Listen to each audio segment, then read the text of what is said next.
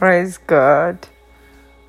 This is the day the Lord has brought us to see once again.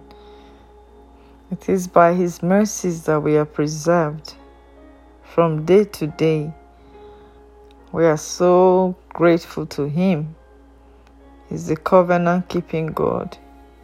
He's the faithful God. He remains ever reliable. He's the only one that can promise you and keep His promise. Men might promise you due to no fault of theirs. They may not be able to keep their promises. But God's promises are yea and amen. Because He's not a man that He should lie. Neither is He the Son of Man that He should repent.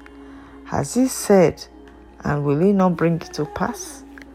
Every promise He has for you. Today is another opportunity for you to hold on steadfast and trust Him.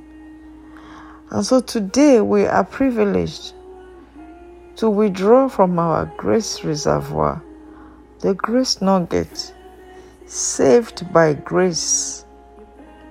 We are saved by grace. It is by His grace that we are saved, not by our power, not by our might, not because of what we did to deserve it. But while we were yet sinners, Christ died for us. We are saved by grace and constantly refreshed and renewed by grace. It keeps us going, even when things are not convenient.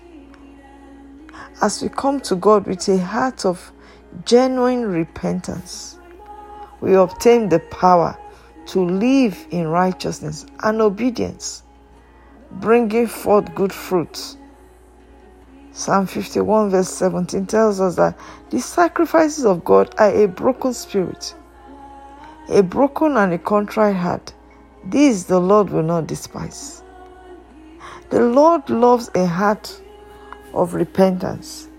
Each time we fall short, today is another opportunity for us to make it right with God, for us to live a life of holiness, of righteousness.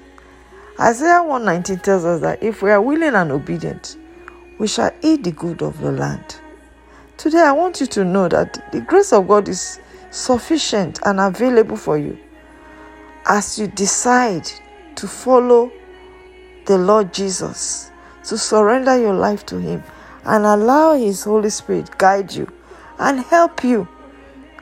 Without Him, you can do nothing. The Holy Spirit is the greatest helper you can ever get, because it's God Himself, His Spirit guiding you to all truth, His Spirit leading you in the right way. For God is rich in mercy. Because of the great love He has for us, He sent His only begotten Son, Jesus Christ. And the Bible tells us it is by His grace that we are saved. Through faith in Him, we believe that He came to die for us, to save our souls. In like manner, I encourage you to believe Him. The same way He saved you and delivered you from destruction, He's able to guide you through this journey. He's able to make a way for you where there seems to be no way. He's able to deliver you. He's able to heal you. He's able to provide for you. Everything that you desire, everything is in His hands. And freely He has given. In Acts chapter 3, the lame man at the beautiful gate, he thought he needed money from Peter and John because other people had given him money. I want you to know that that which you are expecting from others may not be what God wants for you. Jesus is the way. He's the one that will show you what exactly you need.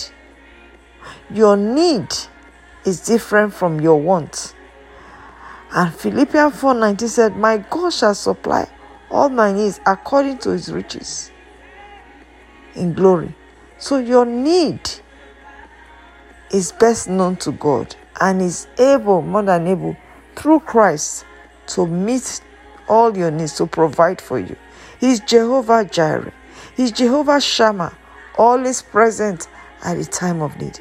Today, as you step out, I want you to hold on to him and allow his Holy Spirit to be your GPS.